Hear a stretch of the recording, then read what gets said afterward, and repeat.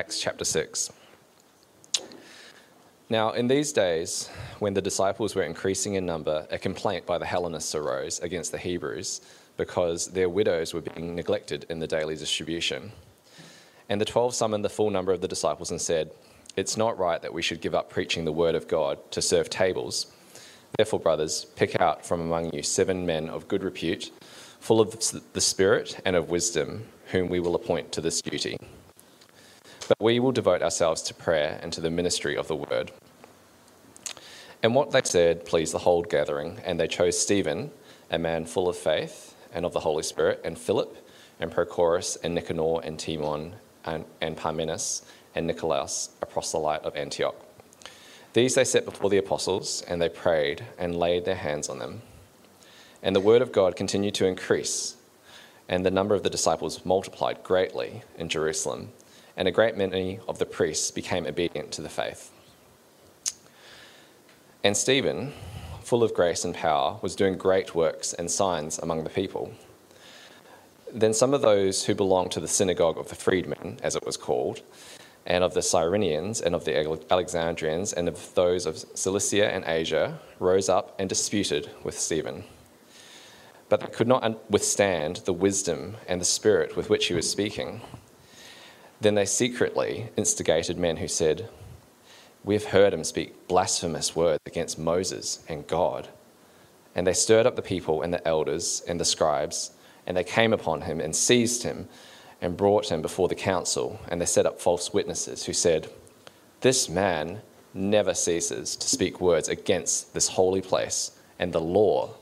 For we have heard him say that this Jesus of Nazareth will destroy this place and will change the customs that Moses delivered to us."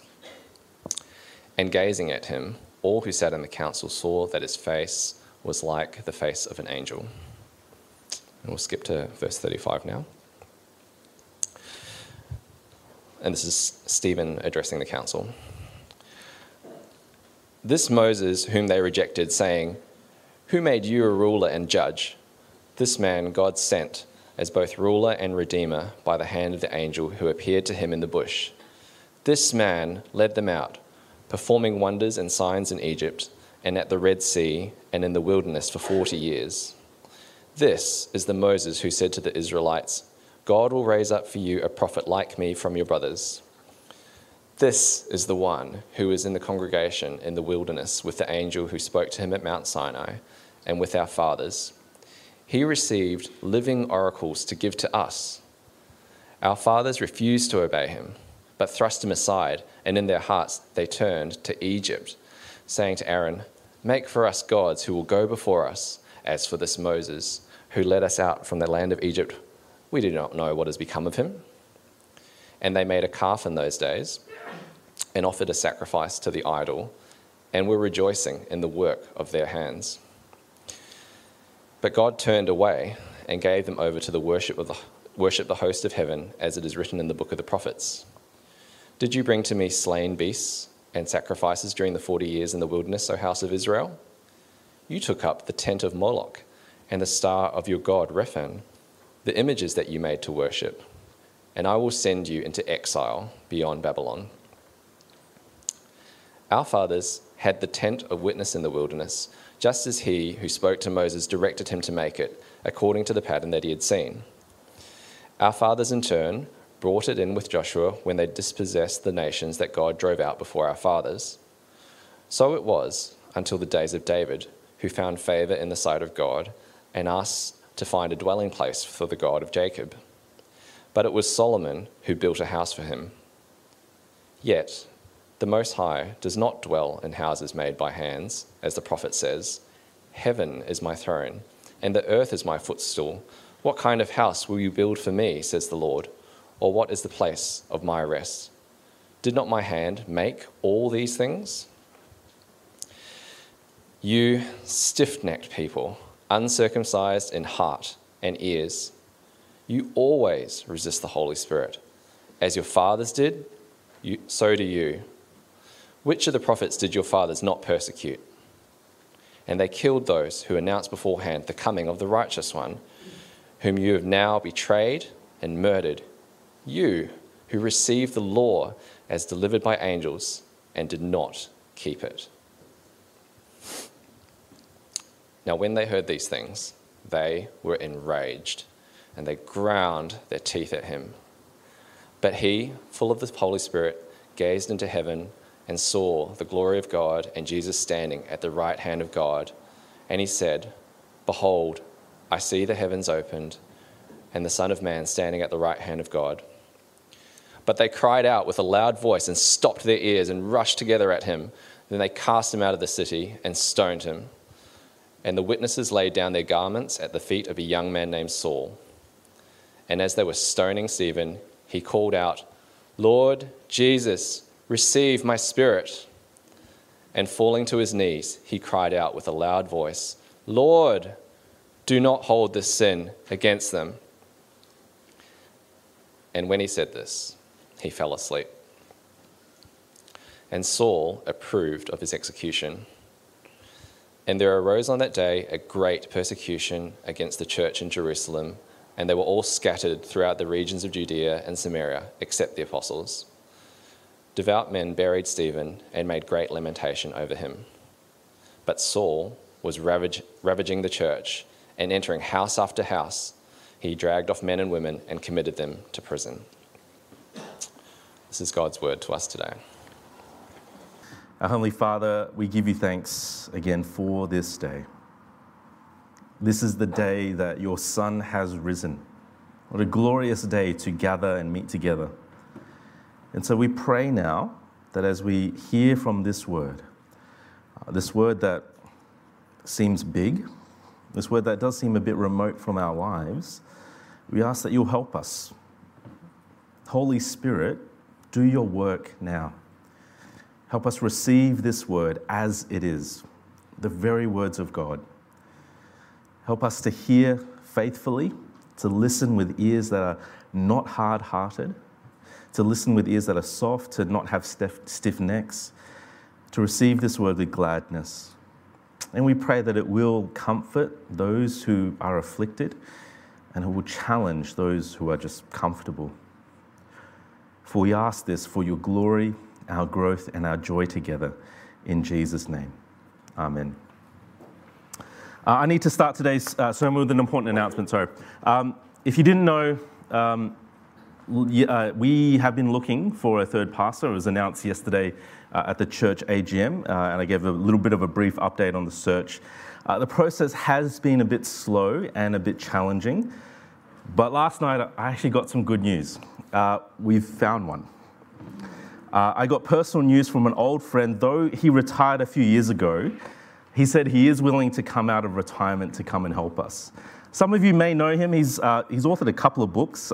He has spoken at the international conferences before. I call him Johnny. Most call him John Piper. And yes, that is a joke, right? But imagine with me for a second if John Piper was actually coming out of retirement to be a pastor here at SLE Church.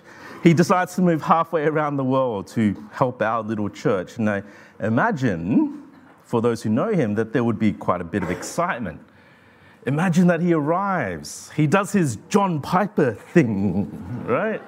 He preaches clearly, faithfully, intensely, passionately. He does his gesticulations that he's famous for. He writes and is able to lead our church to deeper relationships, deeper unity, more people coming, more growth, more love. Now imagine with me all of that for a moment, and at the same time that this is happening, most of us respond with meh.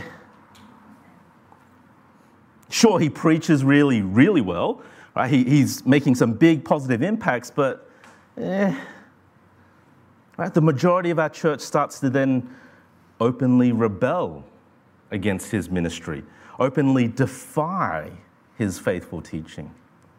You imagine being a visitor then to our church, right? Switching gears for a second, and you see all of that happening. And that visitor, you coming into our church, you would be in your right mind to ask the question, what is going on? Now, okay, come back with me to the present, out of the imaginary world and into the real world where a real scenario is playing out. See, as we look at our passage, as we see a deacon named Stephen in the early church, he's been preaching about Jesus, the long-awaited Messiah for God's people, the one their scriptures kept pointing to, right? The one whose death and resurrection cement him as the Messiah Savior, right? This Jesus who has come, he has a message of God's love, forgiveness of sins, and reconciliation with God, and that's been Stephen's message as well. But we see that the Jews continue to oppose that message.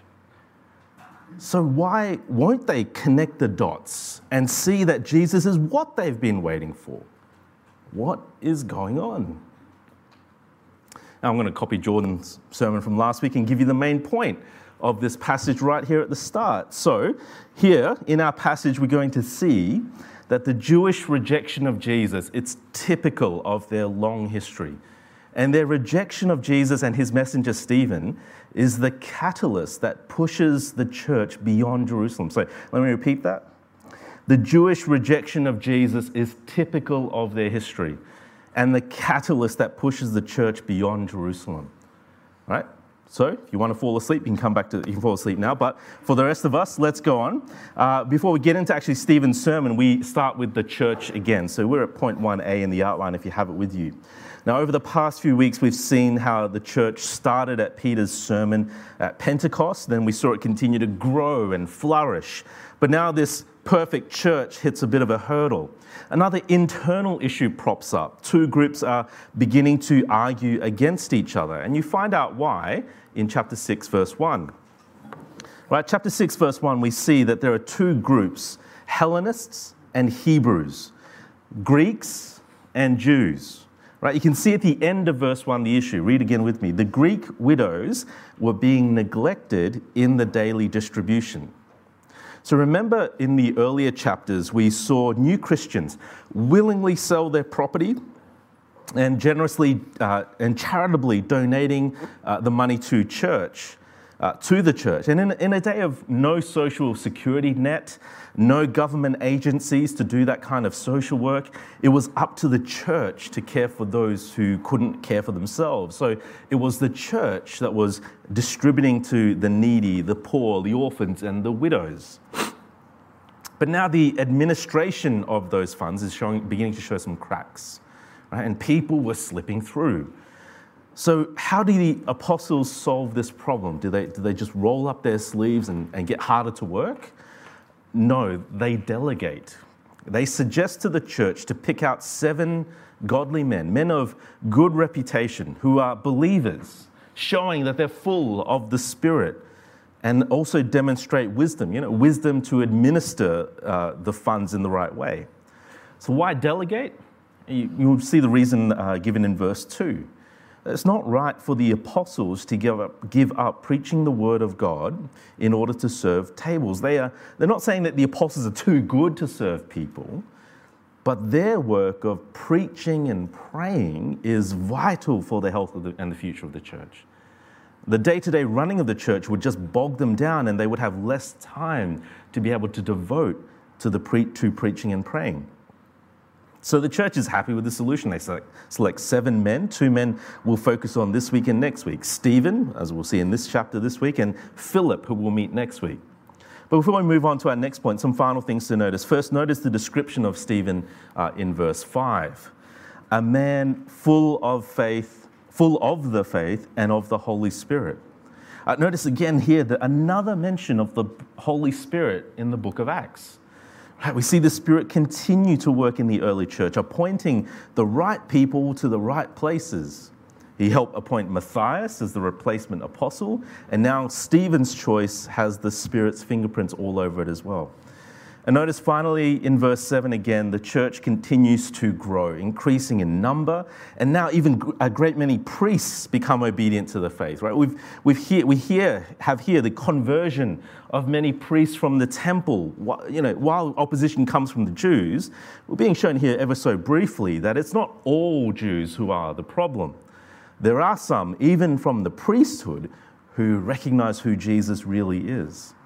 But the final thing to notice in verse 7, where all of this is taking place.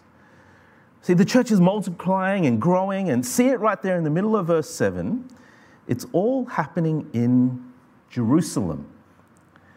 Do you remember Jesus' words from chapter 1, verse 8?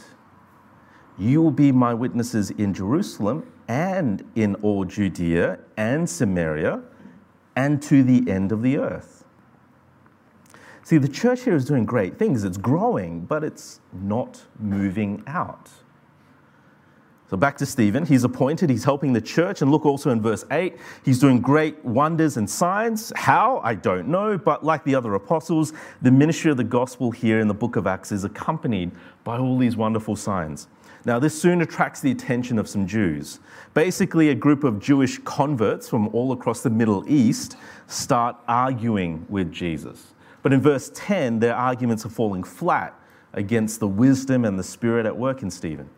So they rope in the local Jewish scribes and the elders to arrest Stephen, and they bring him to what in Australia we would call a kangaroo court. Right? If you don't know what a kangaroo court is, it's a phrase to basically say that this is a dishonest and corrupt kind of trial it is being put on. Just like Jesus, false witnesses are paid off to bring false accusations against Stephen. Just like Jesus, some stuff is made up, and then other words are just kind of misquoted, misconstrued. To cut through all of what they're saying, it boils down to two basic accusations. Number one, the first accusation that they make is that Stephen was speaking blasphemous words against Moses. That his preaching was somehow trying to change the customs and the law that Moses gave to his people. Now, that's a big accusation. Moses was the hero of Israel. He was the one who led Israel out of Egypt, who gave them the law, who led them through the desert to the promised land. They are accusing Stephen of saying that Moses wasn't worth listening to. Now, to get a gauge on how offensive that would have been, and for the Singaporeans here, imagine I said that Lee Kuan Yew was a terrible leader who did nothing for Singapore. For the Aussies here, imagine that I said Steve Irwin was a rubbish man who did nothing for animal welfare. That's deeply offensive, right? They're accusing Stephen of saying sacrilegious things against their treasured person. Now, the second accusation is that they make is that Stephen is speaking against the temple, saying he's going to destroy the place. So if Moses was the treasured person for Israel, the temple was their treasured building. It was the place where God's presence dwelt among his people, and there in the Holy of Holies. The temple represented connection between man and God. Imagine threatening to blow up Changi Airport or the Sydney Opera House. These national treasures. Of course, Stephen wasn't threatening that at all. He was probably quoting Jesus when Jesus referred to his body as the temple. Remember what he said? Tear down this temple, and in 3 days, I will raise it back up again. That's what Jesus was saying. He was referring to his body, not the physical building there. It's so frustrating and infuriating, isn't it? When someone knowingly takes your words out of context, twists them, and throws them back at you. But look at how Stephen responds in verse 15. His face was like the face of an angel. Wow. In the face of these false accusations, there is serenity, peace, godliness, calm evident in his expression. Angelic is the only way to describe his expression in the face of such wickedness and false accusations. The Spirit that has been actively at work in the previous chapters, here again at work in chapter 6, appointing the right people to serve the church, filling Stephen with such grace and working through him. The Spirit continues to fill God's people and to be at work in them. And this Spirit-filled follower of Jesus will now get his turn to answer the accusations in chapter 7, verse 1 onwards. Right, so in chapter 7, verse 1, the high priest turns to this angelic-looking face. He stares him down and he asks, are these things true? Is this true? Yes or no? What do you say? The question is absorbed by Stephen. His calmness doesn't break. He hears and stands up before this sham of a court. He eyes off each man standing there, And then he opens his mouth to speak. And he launches into a massive sermon, the longest recorded speech in the book of Acts, 53 verses long. And it's a long, remarkable retelling of Israel's history. All the more remarkable, remember, because Stephen was not an OG Hebrew Jew. He was a Greek convert. So what does he say? Okay, to be clear, we're not going to go through every single detail. This might be Stephen preaching on Stephen, but you're not going to get every single detail, all right? We're going to be here forever if we did. This section in the sermon is still, however, quite long in the sermon outline and in this sermon, because there is a lot of ground to skip over, but hopefully we'll just hit some key points that Stephen makes along the way, and in particular focus on the parts which directly answer the accusations made against him. So first, he begins his sermon by basically saying that the beginnings of Israel's history wasn't great to start with. So if you're not familiar with the names and the places mentioned here, that's okay. Let me give you the point that Stephen makes at the beginning. He's basically saying here at the beginning that when you look at the history of Israel and of how Israel began as a nation, you will find a people who have the habit of rejecting their saviors. Right from the beginning, Israel kept rejecting God's help. Now, to give you a breakdown of the first half of the sermon, it kind of looks a little bit like this. Right, so in chapter 7, verses 1 to 8, he opens with Abraham. Verses 9 to 16, he talks about Joseph, who was rejected by his brothers. 17 to 22, he references the birth of Moses. And then 23 to 29, we get Moses rejected by fellow Israelites, his brothers. So Stephen begins by briefly outlining how God chose Abraham and promised to him great things, especially that Abraham's future offspring would inherit a big land of their own. And then he skips forward to Abraham's great-grandchildren, 12 sons who he refers to as the 12 patriarchs.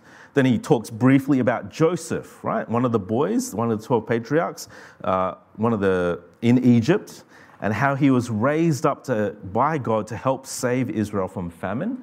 And then he moves on to the birth of Moses and his rescue and how, ironically, he was raised up in Pharaoh's own home. And then finally, in this opening part, he talks about Moses defending an Israelite by striking down an Egyptian, but ultimately being rejected by his fellow Israelites trying to help. Now, to get what Stephen's focus, to what he's doing here, let's focus on a couple of key lines. Right? Verse 9 in particular. The patriarchs were jealous of Joseph and sold him into slavery. The point that Stephen is making here is that the man who would eventually save his brothers is actually rejected by them.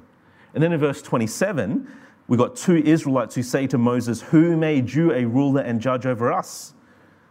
Again, the man who is going to save them from slavery in Egypt is here being rejected by them. Stephen is using these stories to illustrate this point. Israel, from its very beginnings, had a bad habit of rejecting the very people who were going to save them. Now, from here, Stephen goes on the offensive. They accused him of saying bad things about Moses. Well, Stephen reminds them that Moses was constantly rejected by Israel. So again, if you don't know the story of Moses and the Exodus, well, that's okay. Here's the point he's making in this section. Moses is the man you look up to and speak so highly of, but Israel constantly rejected his leadership. Let's read again the key part where Stephen hammers home this point home. Have a look again with me at verse 35.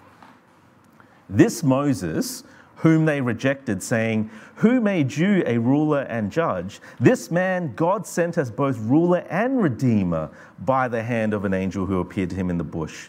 This man led them out, performing wonders and signs in Egypt and at the Red Sea and in the wilderness for 40 years. This is the Moses who said to the Israelites, "God will raise up for you a prophet like me from your brothers." This is the one who was in the congregation in the wilderness with the angel who spoke to him at Mount Sinai and with our fathers. He received living oracles to give to us. Our fathers refused to obey him, but thrust him aside, and in their hearts they turned to Egypt. You notice how Each sentence here starts with this Moses, verse 35, this Moses, verse 36, this man, verse 37, this is the Moses, verse 39, 39, this is the one. Like a hammer smashing an iron, Stephen is driving home that Moses is a special man unlike any other. He performed wonders and signs. He spoke with God. He received the law. Moses is this towering leader among the people. But in verse 39, Stephen drives the hammer home. Moses was so great, but our fathers refused to obey him. Instead of following him out of Egypt to the promised land, their hearts turned back to Egypt. It is one of the saddest moments in the Exodus story. The nation is only weeks old. They have just been freed from slavery a few weeks before, but they start to grumble against Moses and wish to turn back to Egypt, back to slavery under Pharaoh. It is so sad. But then Stephen goes on. It wasn't just that generation of Israel that disobeyed Moses. It's pretty much all generations of Israel. So verse 40 to 41, Israel were waiting for Moses to give them the law and commandments, and they lost faith and made themselves the golden calf to worship. And then you'll notice in verse 42 to 43 that Stephen quotes a prophet, the prophet Amos, to be exact. So have a look with me again at verse 42 to 43. But God turned away and gave them over to worship the host of heaven, as it is written in the book of the prophets. Did you bring to me slain beasts and sacrifices during the 40 years in the wilderness, O house of Israel? You took up the tent of Moloch and the star of your god Rephan, the images that you made to worship. And I will send you into exile beyond Babylon.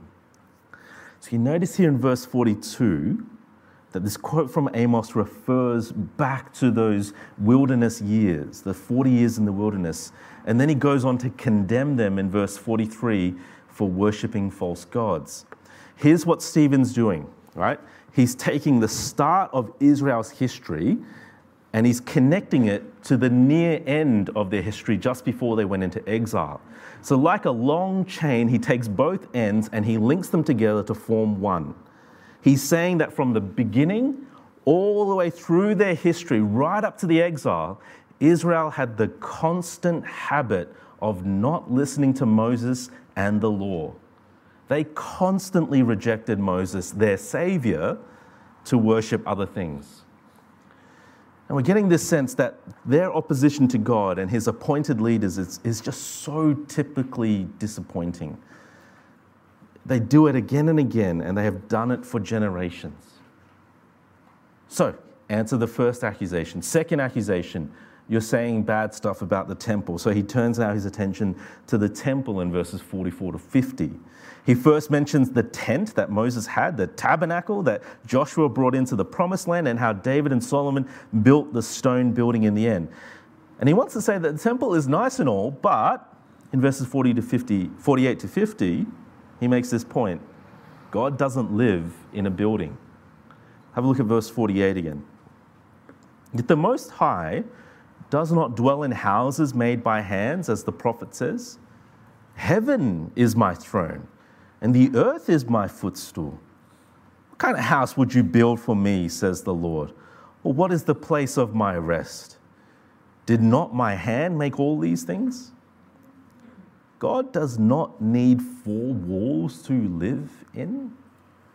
He does not need a chair on earth. Heaven is his throne. The entire earth is merely his footstool. There is no house that could be built to house an infinite God. And what is the point that Stephen is making here? He's not condemning the temple. He's not talking bad about the place. He's saying the temple is nice, but you've basically made an idol out of it. You've put all your hope and trust and security in the bricks and mortar when the real and true and living God cannot be contained in a building. You've completely missed the point of why the temple exists. not so that you can rely on the building to protect you, but so that you could access the infinite God who dwelled inside. Stephen is saying, you think I'm saying bad things about the temple? Well, you guys don't get why the temple is here in the first place.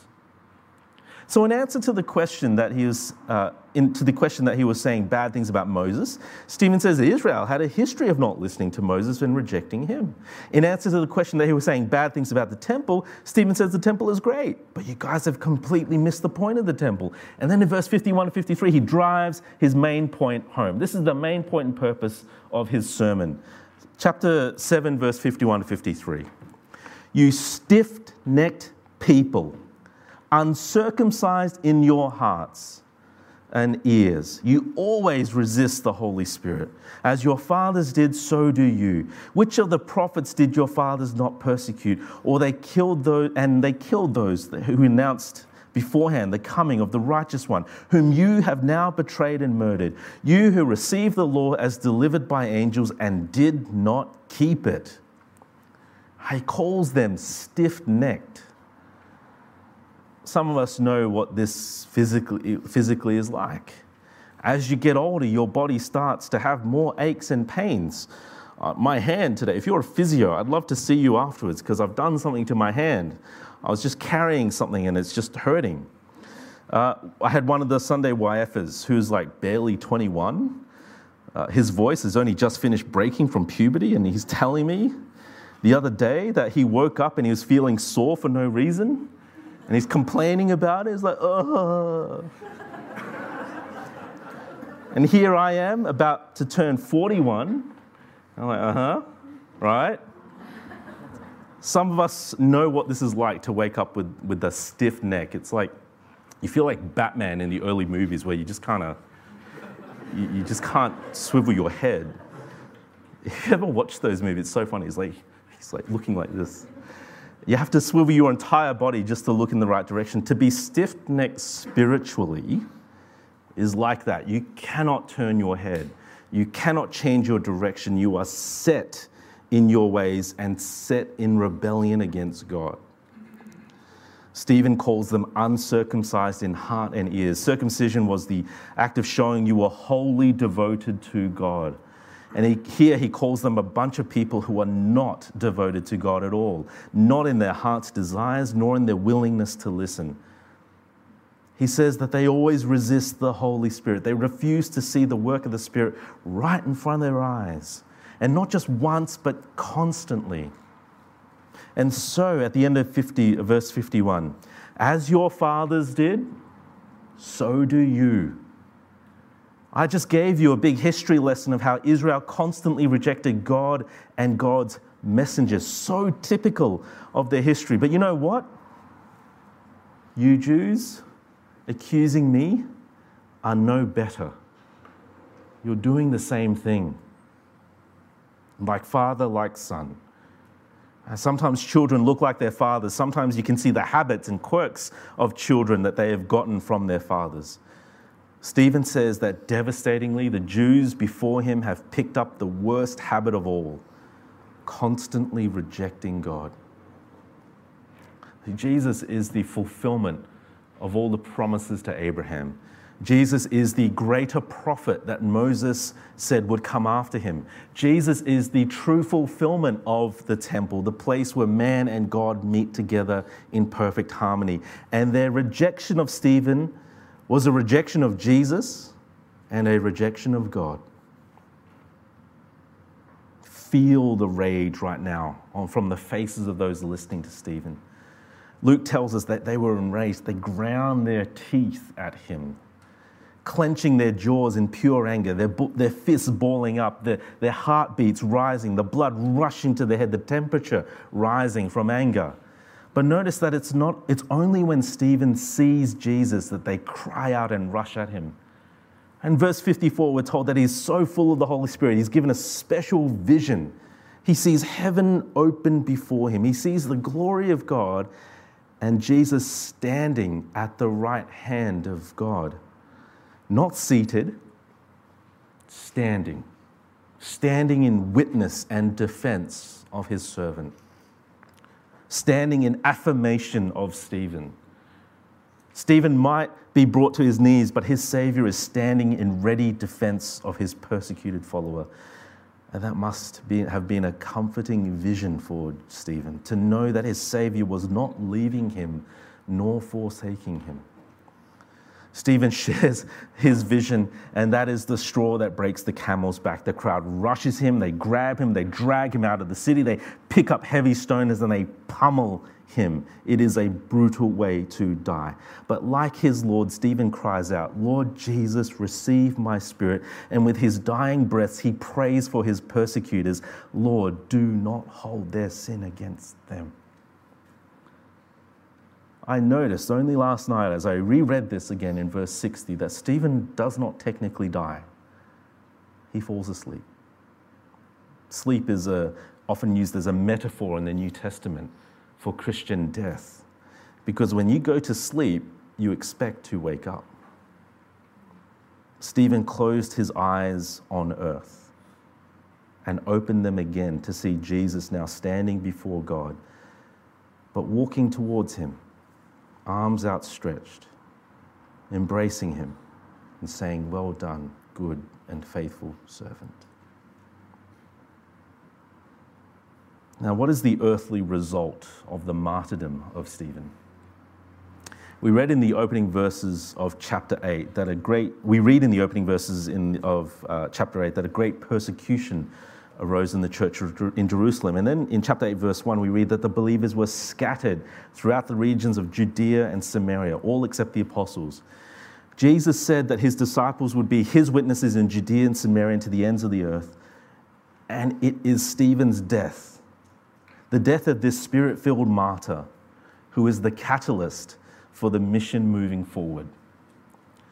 Here at the end, we get the final point of this passage. Jewish rejection of Jesus is typical of their history. The Jews reject Stephen and they kill him, but his death pushes the church beyond Jerusalem. I think at the end of my time, when I close my eyes in death and open them to see Jesus, I want to do two things. First, I want to embrace Jesus. I want to thank him, to feel the relief that everything he said was true. And then second, I want to go and find Stephen and maybe buy him a drink or whatever the equivalent is in heaven. I don't know. Stephen died, and then the gospel was pushed out of Jerusalem. Stephen gave his life and the mission advanced. I'm standing here. We are all here today because Stephen's life was not wasted in God's plans and purposes. This story is humbling, so I want to thank the man who laid down his life, which meant that the gospel went out and eventually made it all the way across the ends of the earth and through time and history and space to my ears and my heart and your ears and your heart. One final quick word before we finish and wrap up. There's a man that we meet right at the end here. He's mentioned 3 times. Saul, another Jew, a Pharisee, approving of Stephen's death and then participates in the great persecution, ravaging the church, dragging of men and women to prison. You'll notice that our passage today ends on a note of despair. But we know that Jesus is still king and Jesus is still at work. And we'll meet Saul again very soon. And his story will change the world forever. So, as we come to the end here, let's notice some final things to wrap up and work out what we're meant to do with this. I think the first thing we're meant to do with this story is to be filled with awe. Stephen's sermon is a long and sad retelling of Israel's history, a long history of rejecting God and his messengers. Now, it might be tempting to read this and just look down on Israel and the Jews of Stephen's time and ask, why didn't you get it? But don't miss that within these stories is God, patiently and persistently gracious with his wayward people. We should be shaking our heads in disappointment that Israel had such a bad history. And we should also be humble in acknowledging that most likely we would not have done any better. Yet, don't also miss that God has constantly been there with and for his people. They may have rejected him and his plans and his purposes and his messengers and his purpose to save his people to him, save a people to himself through his son. All of that was not put on hold. Israel's failure did not stop God from fulfilling his plans. And that should leave us in awe and wonder. What an amazingly patient and persistently gracious God that we have. So patient with his people. And let's be honest, he's incredibly patient with us as well. Praise God that his persistence meant that Jesus did come, was sent, and that the good news of Jesus has been preached to this very day. Praise God for his grace that would eventually work its way into each of our lives. Praise God for all of it. Yet there's also a warning in this story as well. You see, while God was patient with his people, Stephen's speech warns us today to not oppose Jesus and the gospel. So some of us here might not have embraced Jesus as their king. And if that's you, then let me encourage you to find out more. And don't wait too long, because the longer you go on in not listening, the further you will go on in opposing Jesus. The longer you go on not accepting Jesus, the easier it is to just keep rejecting him. Israel's long history of rejecting God and his messengers should put us on notice. Right? The longer you reject God, the more likely you continue on that trend. The longer you reject God, the stiffer your neck will become, the harder your heart will be. In Jesus, there is forgiveness. There is change. Simply come to him in repentance and faith. Come and experience true life and joy. Would you do that today? Perhaps there's also a warning for those of us who claim to believe. We do our actions, but do our actions and our lives actually speak of opposition to Jesus rather than following? Do we nod our heads here at church, but at home it's just a different matter? Israel had a long track record of looking religious on the outside, but inwardly being corrupt to the core. How easy is that today to follow in that way? Now, I'm not speaking here of Christians who stumble in sin, right? The sin we continue to battle with. I'm speaking here of the deep hypocrisy of claiming to follow Jesus, of looking the part, but having no desire to actually follow him. It's the person who listens to the sermons and constantly thinks of other people and how they should repent. Yes, Pastor Steve. Yes, Pastor Ben, preach it so that David over there can listen. Yes, Sally over there really needs to hear this. But you never think of yourself. It's the person who hears the gospel and responds with, I know all that. Let this passage today cut to your heart, convict you of the need to change. Because maybe today is the day you recognize that your life is actually in opposition to Jesus, not for him. And the final observation at the end here is comfort. Stephen is a model example of faith under persecution and death. He faces up to his death in a calm manner, trusting himself to Jesus with every step. And most of us won't face the threat of death for our faith, but there should be comfort for the persecuted believers that stand with Jesus, that Jesus stands with his people. We live in an increasingly hostile world, in a world that demands that everyone bends to its ideology and moral revolution. Standing up to our culture's value to say, no, I will follow Jesus on this issue. It's going to take bravery and courage, and it may cost you. Cost you your job, your reputation, your friendships, and even family. But see the vision of Jesus here that Stephen saw right at the end, standing at the right hand of his Father, standing in defense of his people. Let's pray that this vision of Jesus will encourage us to be faithful under pressure too.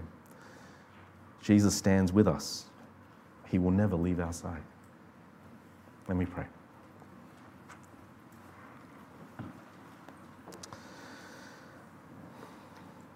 Lord Jesus, your servant Stephen has given us an important sermon here in the book of Acts. A sermon in which he outlines a long history of rebellion against you, of hearts that have chosen not to listen. So as we have heard this sermon, we pray you'll help us assess our own hearts. Help us to receive Jesus rightly as King, to follow him joyfully. And we pray that we would be faithful even under hardship and persecution. When the demand to follow you comes at a big cost, we pray that you'll help us to see Jesus standing with us, defending us. And help us to see that final day too, when all will bow before him as he comes and stands before us and defends us one last time forever. Help us to see and look forward to that day when we can be with him eternally. So Father, help us to live rightly now. Help us to follow Jesus, to be comforted by this vision, to be encouraged to keep living for him. And for those among us who have yet to follow Jesus as King, help them to know him rightly, to see him through the pages of your word, to trust him. And Father, we pray that you'll bless us as we keep reflecting on this word today. For we ask this for your glory and our joy in Jesus' name. Amen.